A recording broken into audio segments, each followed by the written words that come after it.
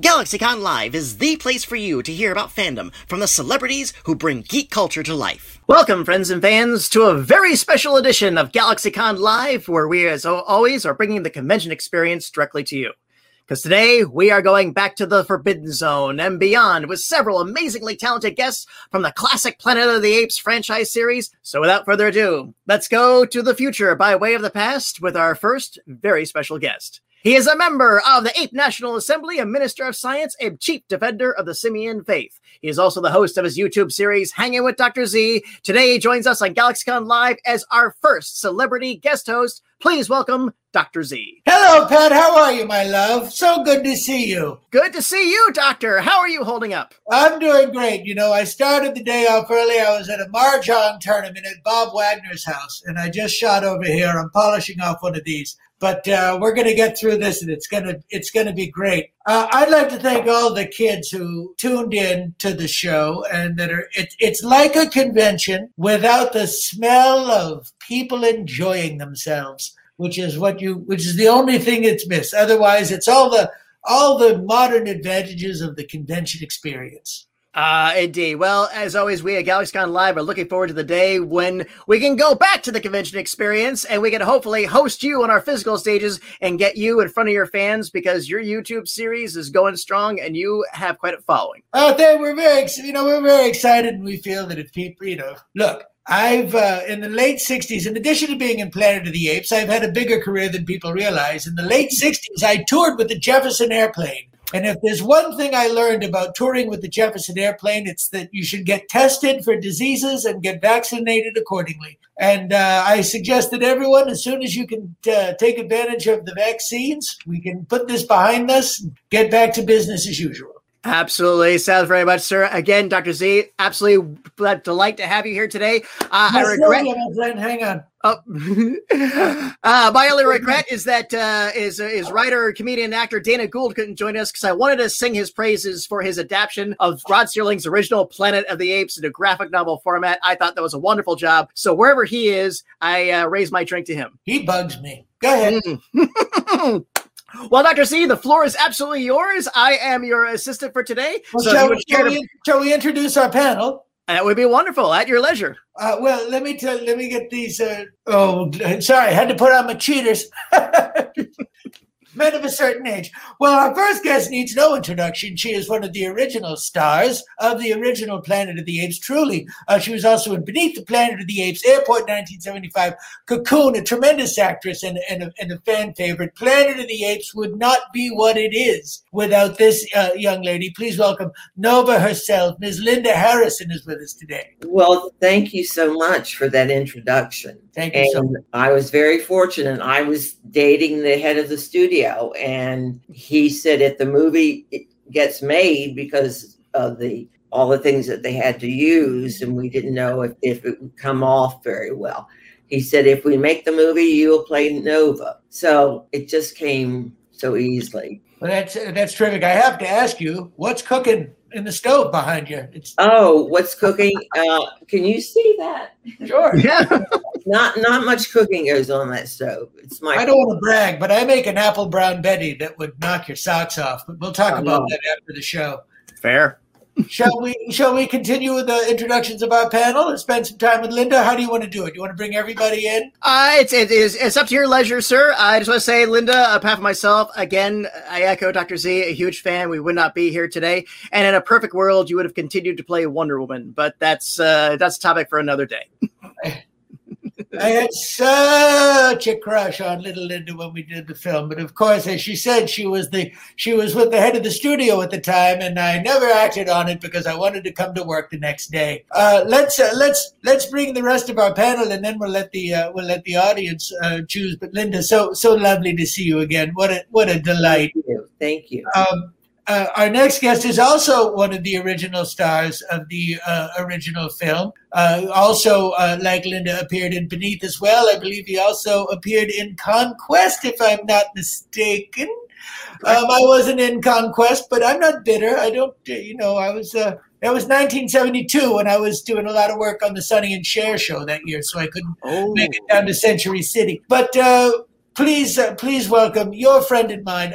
Also, he was on Chips. please welcome America's next door neighbor, Lou Wagner. Hi. How are you, young fella? I'm doing fine. Thank you for inviting me. It's so great to see you, Lou. Now, Lou, how did you get into the film? You weren't also dating Dick Zanuck. I know it was the 60s, but come on. No, I really wasn't, but thank God for Dick Zanuck, because this film wouldn't have been greenlit, without him. Exactly. Between Dick and Chuck, it was a names. All the studios turned it down, but Dick believed in it. He was quite a brave man, because he was but many people don't know is he was running 20th Century Fox. His father was on the board of directors, and there must have been some sort of Shakespearean clash of wills. It was his father groomed him for the part. His father, of course, was Darryl Zanuck, the famous mogul of 20th Century Fox. Yeah, he was very proud of it. And indeed, and he was, and Darryl Zanuck was, of course, your father-in-law at one point. Right. Good. Well, I hope that's good for you. I can't say. I don't know enough about him. He was great. A rather quiet man, but they had a interesting relationship, Richard and his father, and it was nice to watch him. He would introduce him proudly to other people. This is my son, and they were always touching moments. Oh, that's wonderful. There was a question I want to ask about this, but I want to move on and bring everybody else in. But I do want to ask Lou a quick question first, if I may. Now, Lou, did you just get a reading? You're an actor. I saw you on Dragnet the other night. I dropped my Manhattan. I had a long day. I hit the hot tub. You saw me on where? I'm in a terry cloth robe. Oh, Dragnet. I'm in a terry cloth robe. I kick on the TV. I see Dragnet's on. I was very good friends with Jack Webb. We wrote a book together about Jack's early days in radio called Profiles in Bourbon. You can get it. What name was this film? This was Dragnet. It was Lou on the Dragnet TV. I don't remember. Sometimes I did they give me credits I've never been in, Oh, indeed. But do you remember that, Louis? I did 6 of them. 6 Planet of the Apes. No, he did. Lou did 6 episodes of Dragnet. Oh. Including a seminal episode, the Big Goodbye, where you and a bunch of other beatnik hippie kids wanted to break away from the United States, and Harry Morgan and Jack Webb give that speech that's been shared a lot on YouTube about it's like, sure, things are hard now, and it's pure Jack Webb. Oh, it's beautiful. Just you can smell the barley fermenting. You know how you got that style, the Dragnet style? Sure. And that episode proved it perfectly. What we did, it was really interesting. We were not allowed to memorize. We had to read off of a teleprompter. Oh. And there were 2 teleprompters, one for Jack and one for his partner. And so we'd be looking back and forth and reading. And we had to, when Jack would ask something, we'd have to go across to that teleprompter and answer on that. And that was the style. Exactly. I remember that. Yeah. But I couldn't be a bigger fan. Was it very organic is the word for actors? I mean, did it seem to be real acting going back? It took time. I mean, we were learning on camera right at that moment. If that was the first show you ever did, you were a little hesitant, but you got through it. Jack was very smart. We did that show in 1 day because of that. Here's a fun story about Jack Webb. Fun story about Jack Webb, and I'll talk around it, and then we'll bring on our next guest. If you did the dishes for Jack after lunch, it was only glasses. Our next guest is a very talented actor. Not only did he play McDonald in Battle for the Planet of the Apes, he is in one of my favorite movies, John Carpenter's Assault on Precinct 13, a cult favorite and a huge fan favorite. Please welcome the great Austin Stoker is with us today. Austin. Hey. Oh. Here I am. How are you? Thank you. Looking great.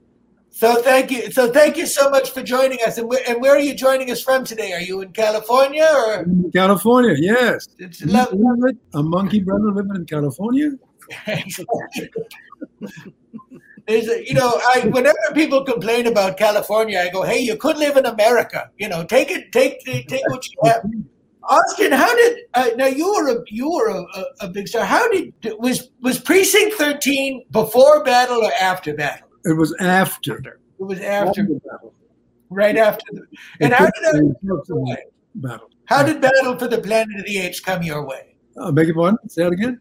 How did that movie come your way? Because you played the brother of Hari Rhodes' character from the previous movie. Is that correct? That is correct. Yes. And was this just an agent call up? Did you have to audition, or they just offer you the part? You were big doings back then. Yeah. Well, I had to audition, for the part. They already knew they were going to hire me, so they already decided they were going to hire me. But I auditioned, actually, just to to make it real, so to speak. Exactly. And most of the shooting was at Malibu Creek State Park. Is that correct at the time? That is correct. At the time, it was the Fox backlot. Yeah, exactly. Now, here's a question, and this is a question for the Planet of the Apes fans that they'll understand. Mm-hmm.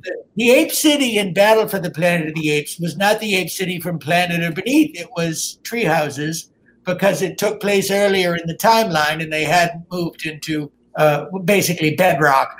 But the original city was still standing when you were there. Did you ever go over to see when you were shooting Battle, did you ever walk over and see the original Ape City? Because it's right over the hill. That I don't remember doing that, no. It's interesting if you ever get out there, mm-hmm. the chunks of Ape City from where they demolished it, they're all over the place. Yeah. Yeah, there was a reason they went more the rugged style architect for that Malibu Ranch where we shot so much, mm-hmm. because the book had people had airplanes and yes, it was like they lived in New York. Yeah, but we cost so much money. And in the Fox, if you can bring in a movie under $6 million, you can shoot it. And you don't need the approval of the board of directors. That makes a lot of sense, because I would imagine a movie that was this inventive, the board of directors would have said no, thank you. Yes, because they were still coming off of Cleopatra and the financial issue. There went the big Century City, where Century City is now. That was the backlot. Right, exactly. And they had to sell it off. They sold it off to real estate to keep the studio afloat, and that became a mall that they shot Conquest of the Planet of the Apes in. It all comes full circle. Yeah. Well, let's bring in the rest of our panel, and then and we'll go this. We'll turn this out. Battle for the Planet of the Apes, which is the final film, stars our next two performers. One who played young Cornelius, who is the grandson of Roddy McDowall's Cornelius, whose son was Caesar, also played by Roddy McDowall. Figure that out. Figure that out on paper. I don't have time. It sounds like something you'd hear in the Ozarks. I'm my own grandfather. But be that as it may, please welcome Bobby Porter, and also from Battle from the Planet of the Apes, Pat Carty. Pat, you come on in too. Let's get everybody up here. Let's get the party started. Hi there. Hello. Nice to know you. Your cranberry. It's cranberry juice, kid. It's grape juice plus. Bobby, let me ask you. Now you told me a story. We were in a scrimshaw class with Joey Heatherton, and you told me this story that you found out about Battle for the Planet of the Apes on the set of Conquest of the Planet of the Apes, but you weren't on the set in the movie. You were going to med school. That's almost perfectly accurate. I was a pre-med student at the University of California. The Irvine campus had just been built. It was very modern, and they decided to shoot the fourth segment of Apes on our property. And I looked outside my organic chemistry window and saw a bunch of apes running around and said, "Oh, I got to check this out."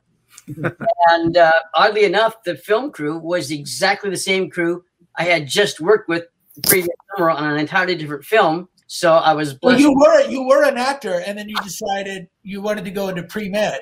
Well, actually, my career started out doing stunts. And my very first line I ever got paid to say was, if my father were a gorilla, we'd all be learning writing instead of writing. Now, try doing that under 3 inches of foam. We looped that line probably 60 times before we could get the difference between writing and writing. And that's my first professional line ever.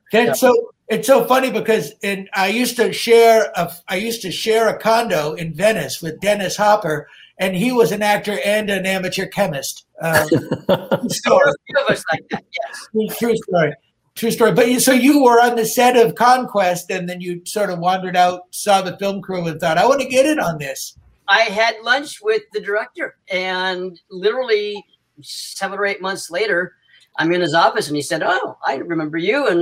And they had to keep the film under budget, so they hired me. Pat, how did you get it? How did you become? Who were you in Battle, and how did you get involved in that? In Battle for the Planet of the Apes, my title was Young Chimp. That's what it was in the credits. A few months before Battle for the Planet of the Apes came up, Austin and I were in another picture, Horror High, together. We both. How would I pronounce that? Horror High. Horror High, which was also, I think, a lot of people think it's something else. Go ahead. Yeah, it was also known as Twisted Brain. Yeah, on TV they played it as Twisted Brain, and Austin and I. Did you ever sing it? Young chimp, get out of my mind. Or it was Young Girl. Sorry, go ahead. In any case, after that wrapped, I heard that they were casting Battle for the Planet of the Apes. I went to the casting agent, who was a friend of mine, and I said, "Can you get me on the set? I just want to hang out. I think it's fantastic. I'm a big Planet of the Apes fan." And he said, "Oh, well, fine. We'll put you in a chimpanzee outfit." And he put me on the show for a month. I think I was in 2 scenes in the whole film, but I had a great time, hanging with Austin. I think I surprised Austin because we were actually in a scene together. We were working on a scene together, and I said, "Austin, how are you?" And he looked at me and he said, "Who are you?" And I said, this is Pat Carty. He goes, "Oh, son of a gun, you can't be Pat Carty." Anyway, it was very cool to work with him and Roddy and Paul Williams. Paul Williams and I became friends on that film. It was a great experience. How many, Roddy McDowall, how many Planet of the Apes films did he do? Roddy did 4 of the 5. He wasn't in Beneath the Planet of the Apes. That's right. He went and directed. He was directing a movie. And he wished that he had. Yeah, it's called Tam Lin, I believe. I don't know what happened to it. But I wanted to ask, there's a question I want to ask Linda and Lou this. Tell me a little about Arthur Jacobs, because he was really the beginning of this entire project, an incredibly driven, wouldn't take no for an answer sort of producer. Tell me a little about, I call him Artie. Tell me about Arthur Jacobs, Linda. Well, you said it all, but what he had was a tournament of paddle tennis. All these actors and notables would have, one team and the other team. And I remember him playing with O.J. Simpson. And so what could go wrong? I think there's a picture of Dick and O.J. They entertained a lot. He was a showman like nobody else. He would not take no. He kept on. And he unfortunately died at a very young age, in his 40s. And back then people would smoke a carton of cigarettes before lunch. It was just everybody. You see the films, the behind the scene footage of everybody on the set, everybody smoking like chimneys. And it's hard enough to breathe in that getup for the non-ape actors, or as I call it, they're in ape face, which I don't appreciate. But that's me. It must be incredibly taxing on the system. Lou, did you have any dealings with Arthur Jacobs? No, not really. I just knew that before he got into producing, he was a very, very famous publicist. Right. He had Marilyn Monroe, I believe. Yeah, he had major stars and stuff, and everybody turned him down for this show, except for Chuck, and that was the beginning. And like Linda said, he never gave up. He never. Just everybody turned him on in town, and he just kept going and going because he really believed in it. And you say something that deserves to be said is that the movie wouldn't have been made without Charlton. I call him Chuck. You call him Chuck. Fun story about that he would want to do Planet of the Apes. I'm sorry. What? He likes to wear, hardly any clothes. I know that. He likes to show off his He'll fill out a Speedo like nobody. He was something. I mean, he was like a big star. Someone told me that he was like bigger than life. His heart. Well, you knew him, so you tell us. He seemed larger than life.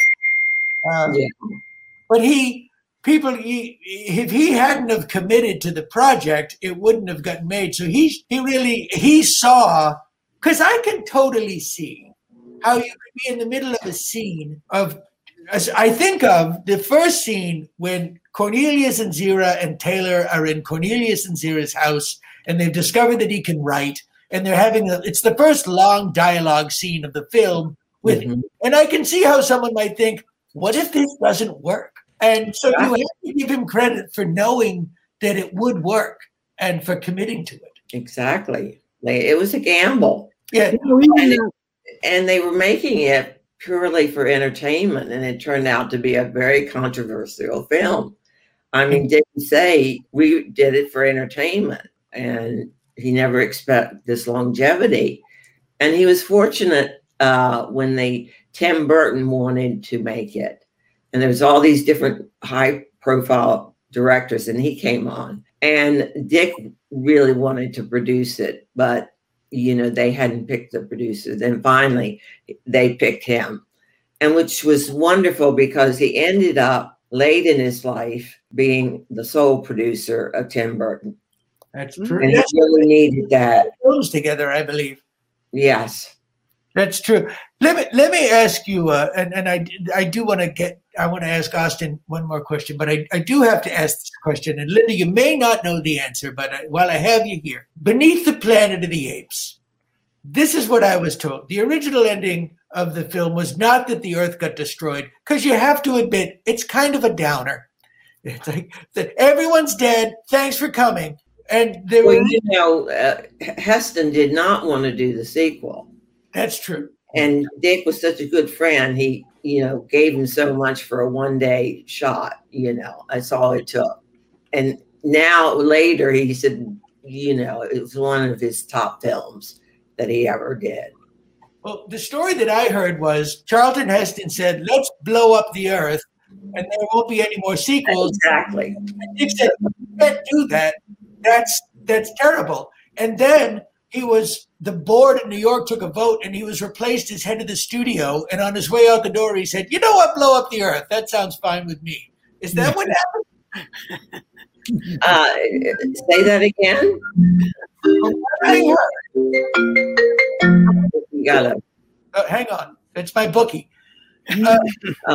From what I heard, Charlton Heston suggested they blow up the Earth at the end of Beneath the Planet of the Apes. So the ending would be like the end of Bridge on the River Kwai. Yeah, it's like it could never be made again. He perfectly hit the thing. And then Dick said, you can't do that. That's bananas, no pun intended. Then the board in New York voted to replace Dick as head of the studio. And on his way out the door, Dick said, you know what? Blow up the Earth. I think it's fine. That's what R.J. Wagner told me at Mahjong. I could be wrong. Dr. Z, I've heard that story as well, and yeah. Mm-hmm. That was the split you're talking about. Yes. We got in a financier to get our books all together and make some money. He ended up firing Dick and David and myself, and his father. Yes. At the meeting said, "You're fired." It hurt him, obviously, but he put his energy into having a film and going to, I think, Warner Brothers. He had a friend that was head of the studio, and they got a producing job. But for 6 weeks, they had no idea. And then eventually they took Darrow down. They fired him. Exactly. I was originally Clyde in Every Which Way But Loose, and I had words with Hal Needham because I didn't like the way he spoke to Tracy Scoggins, who I was dating at the time. And I ended up not doing that movie. But everybody goes, we all have careers. We all move on. I would have loved to see Clint say "Right Turn, Clyde" to you, Dr. Z. Boys and girls, I digress. I was the guy who threw that punch. True story. I believe you. True story. Maybe it's Bobby I owe money to. You pay $1.50. Yeah. Austin, when people come up to you, because Assault on Precinct 13 is also such a cult. What is the thing that people 9 times out of 10 when they approach you? What is the one that they always tag you for? Assault. That was the main one. Yes. And what year was that? Oh my God. 74? Yeah, I think it was 70. Yeah. 74. When the whole it's such an iconic piece of work. The interesting thing was that the movie was not really written in any form. We had to create it. I understand. It was left to us to create it. And that was John Carpenter, I believe. Yes. And so when you don't have a script, what is he like? Okay. He didn't know. Have fun. It was like he didn't know what to write. He let us create, improvise. Totally creative. Yeah. And where did you shoot that? It was right here in L.A. Yeah, it was in L.A. That's fantastic. It's so lovely to have you on. Now, Bobby, you said you through the how was it that you came to be in Every Which Way But Loose? And I didn't know hard feelings, but we will talk about it later in private. I was talking to a few people the other day, and I realized I've played a primate 9 different times. Wow.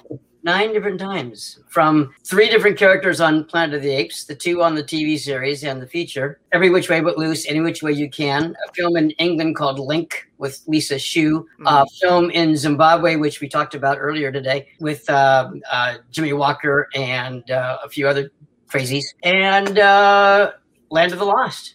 I played a primate in that. So that's great. Were you trying the second version of the Land of the Lost franchise. Yeah. So before I get booted off the island here, I wanted to pay a little tribute to just some of the amazing Apes fans that we have, because without the fans, we'd be just wasting our time right now.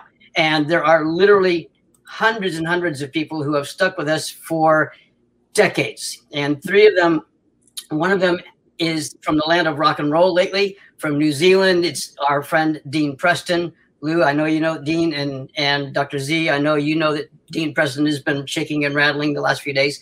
Everybody's good. He's writing a book with Erlyn Bartello, who was in all 5 Planet of the Apes movies as a background actor, but she was good enough that she was always in an appliance. So his book is coming out soon. So Dean, hi Dean. Richard Wolosky, who does Talking Apes, an amazing podcast. It keeps all the Apes fans in contact with each other, even though we can't see each other face to face. We can listen to some really amazing stories there as well. And of course, the man who created this amazing documentary, that's Lou Wagner, as he's never looked better. Lou, honey, I heard that's only 10 minutes of makeup. Which one is very much? Up on the nose. 50 years older. Yes. And that was done by the great Conlon family, Tommy and Barry Berman. If you haven't gotten this by now, get it. It's an amazing documentary. It's a great buddy story. William Conlon is in the room. So, Will, love you, mean it. And that's it for the commercials. I'm done. Oh, that was such a wonderful thing. There's so many amazing people and there is something about the series that galvanizes people. That you never, you like it as a kid and it just never goes away. I know so many people that come up to me, they saw the film as a kid and it still means so much. I can only think of 2 series that really has created such a pop cultural impact, which is, of course, Planet of the Apes and the Star Cannonball Run. That's what I meant. Cannonball Run. Of course. Of course. Lou, I had so many makeup chairs where the makeup artist behind me said, "I'm here because of Planet of the Apes." Dozens of times I had makeup artists stand behind me going, "Oh my God, you're Cornelius. I'm here because of that franchise." And I'm sure. Yes, so many people. Lou, did you, after Beneath the Planet of the Apes, you were also in Conquest of the Planet of the Apes, correct? Yes. And how did that come about? Because you weren't in Escape, but there's only 3 apes in Escape. Yeah. I was supposed to be Roddy's right-hand man. And the first day of shooting, right-hand ape. And the first day of shooting, the producer came up to me and said, "What are you doing here?" And I said, "Well, that's never a good conversation." And he said, "Well, we had a meeting last night, and we cut your part out." So I was a star. I was starring in it. They said, "Well, we'll give you a 3-week guarantee. Would you take the starring out of it?" And I said, "Absolutely not." And so they said, "Well, there's nothing we can do about it. We'll give you 2 scenes." So I was a waiter, and I put the place on fire, and I stole some knives. Yeah. And for that, I got a better billing than I did in the first Planet. As somebody who has worked for Dino De Laurentiis, as long as the check clears, as long as you take home the lira, that's all that really matters. Pat, do we have some questions that we want to get to? How do you want to run this? Let me trying to give everybody equal time. Let me check in with our producers and okay, yes, we are apparently good. So, Doctor, if you want, let's go ahead and roll our first question. Sure, you're gonna have to help me out. I'm gonna put on. Hang on a minute. No problem. Our first one comes from Dylan, and they would like to know what was your reaction when you first saw the finished movie. And I'll say this, your individual finished movie. Who's that to? That's to everyone. Well, let's start with Linda. I was all at 20 years old and very young and was happy to do the film, mostly because of Heston, because he was my idol. But for years, I just went on with my life. I didn't go to conventions. I didn't know they were even existed. So I raised my children and, I had just later in my life realized that there were a lot of fans that I didn't know I had. So I feel very grateful. Well, indeed. And Pat, did you see, you must have been a kid when the first one came out, correct? Probably 15 or 16. Did you see it in the theater or did you see it on television? I saw it in the theater about 5 times. I read the book before it was made into a movie. I mean, I couldn't wait for it. I was in love with the idea of doing this as a film, and I loved being in it when I was. Where did you grow up, Pat? I grew up in Los Angeles. I was a child actor. I'd done 100 parts before this. Oh, wonderful. Wonderful. Lou Wagner, what was your reaction when you first, because you're a working actor. But it was the late 60s. You're out there on Sunset Strip. You're going to Pandora's Box, smoking jazz cigarettes. What was it like when you saw? What was it like when you first saw the movie? Well, I first saw it on the lot with the other actors. Oh, you didn't even pay. Pardon? So you didn't even pay? Nope. What? Oh no, I didn't have to pay. Never spend your own money. First rule of show business. So I walked in to the screening room behind Edward G. Robinson, who originally played. He was going to play Dr. Zaius, but he Dr. Zaius. Yeah, but he had health issues. Yeah. Yes. And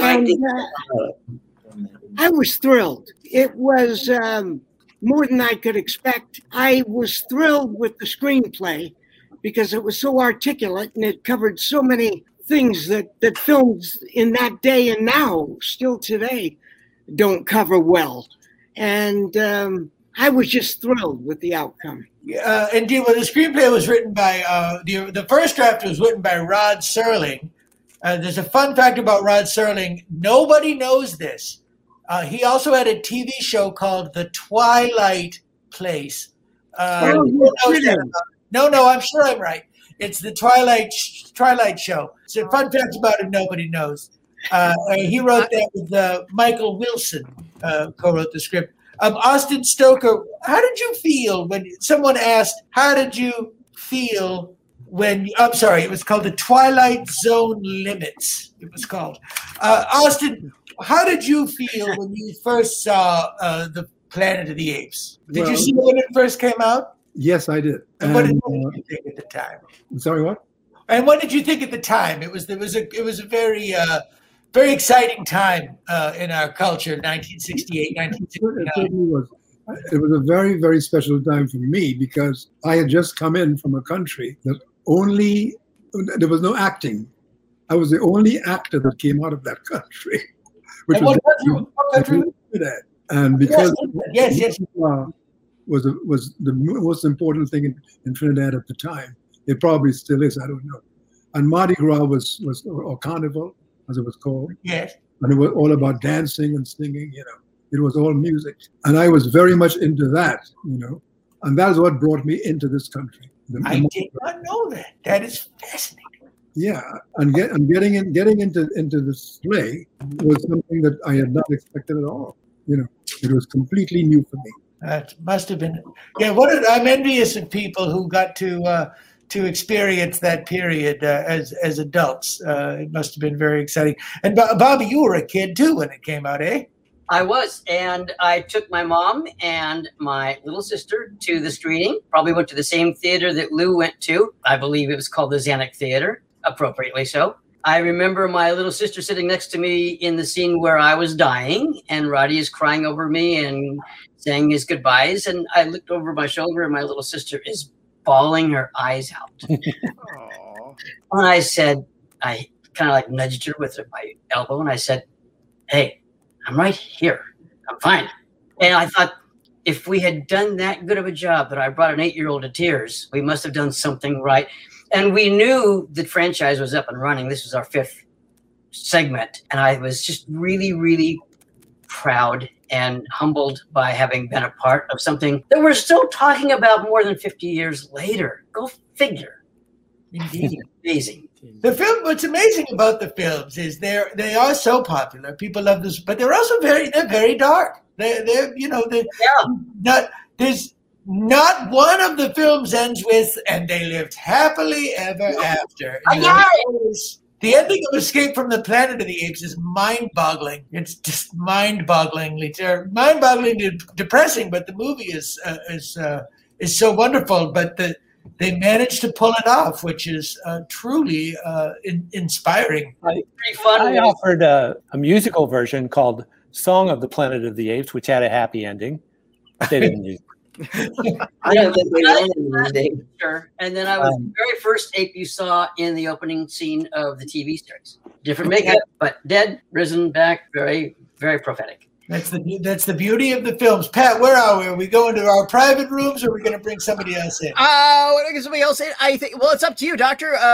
We could probably do one more quick one. Yeah, let's just do one more question because people are waiting very patiently, and absolutely. And I want to thank Dylan for that question. That was a fun one. And here's one from Andrew. Do any of you think that the movies would have had such the huge following that it has now? No. Let's go round robin again. Start with Linda. No, Linda, especially because you were with Dick Zanuck at the time, it was such. Did they have a feeling this was going to be? It was either going to be huge or nothing. That was either they'd be laughing at it or it'd be a great film. When you get a hit, it's wonderful. They say all 20 movies Fox would make a year. Some in South Africa, all different places. And if you got 7 hits, you were doing well. Mm-hmm. The ratio of having a hit show is really rare. Right. Indeed. And Apes really helped keep the studio afloat financially because it was very close to the bone at that time. Yeah. Indeed. Lou, same thing? When you're making it, when you're out in Malibu on the beach, do you have an idea like, what am I doing? I better get back to Dragnet. Well, first of all, when I read the script, saw who was going to be in it, all the wonderful actors, the best cinematographer in town, Leon. Camroy, yes. Yeah. And music score. Camroy was the best.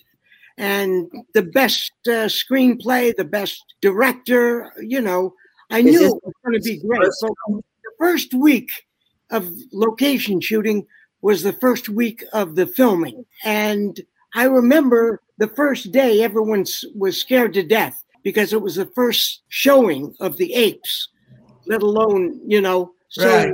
So, and 70 millimeter. And so they're watching the screening and they came back the second day and everyone was beaming. They knew that at least the makeup worked, Oh, yeah.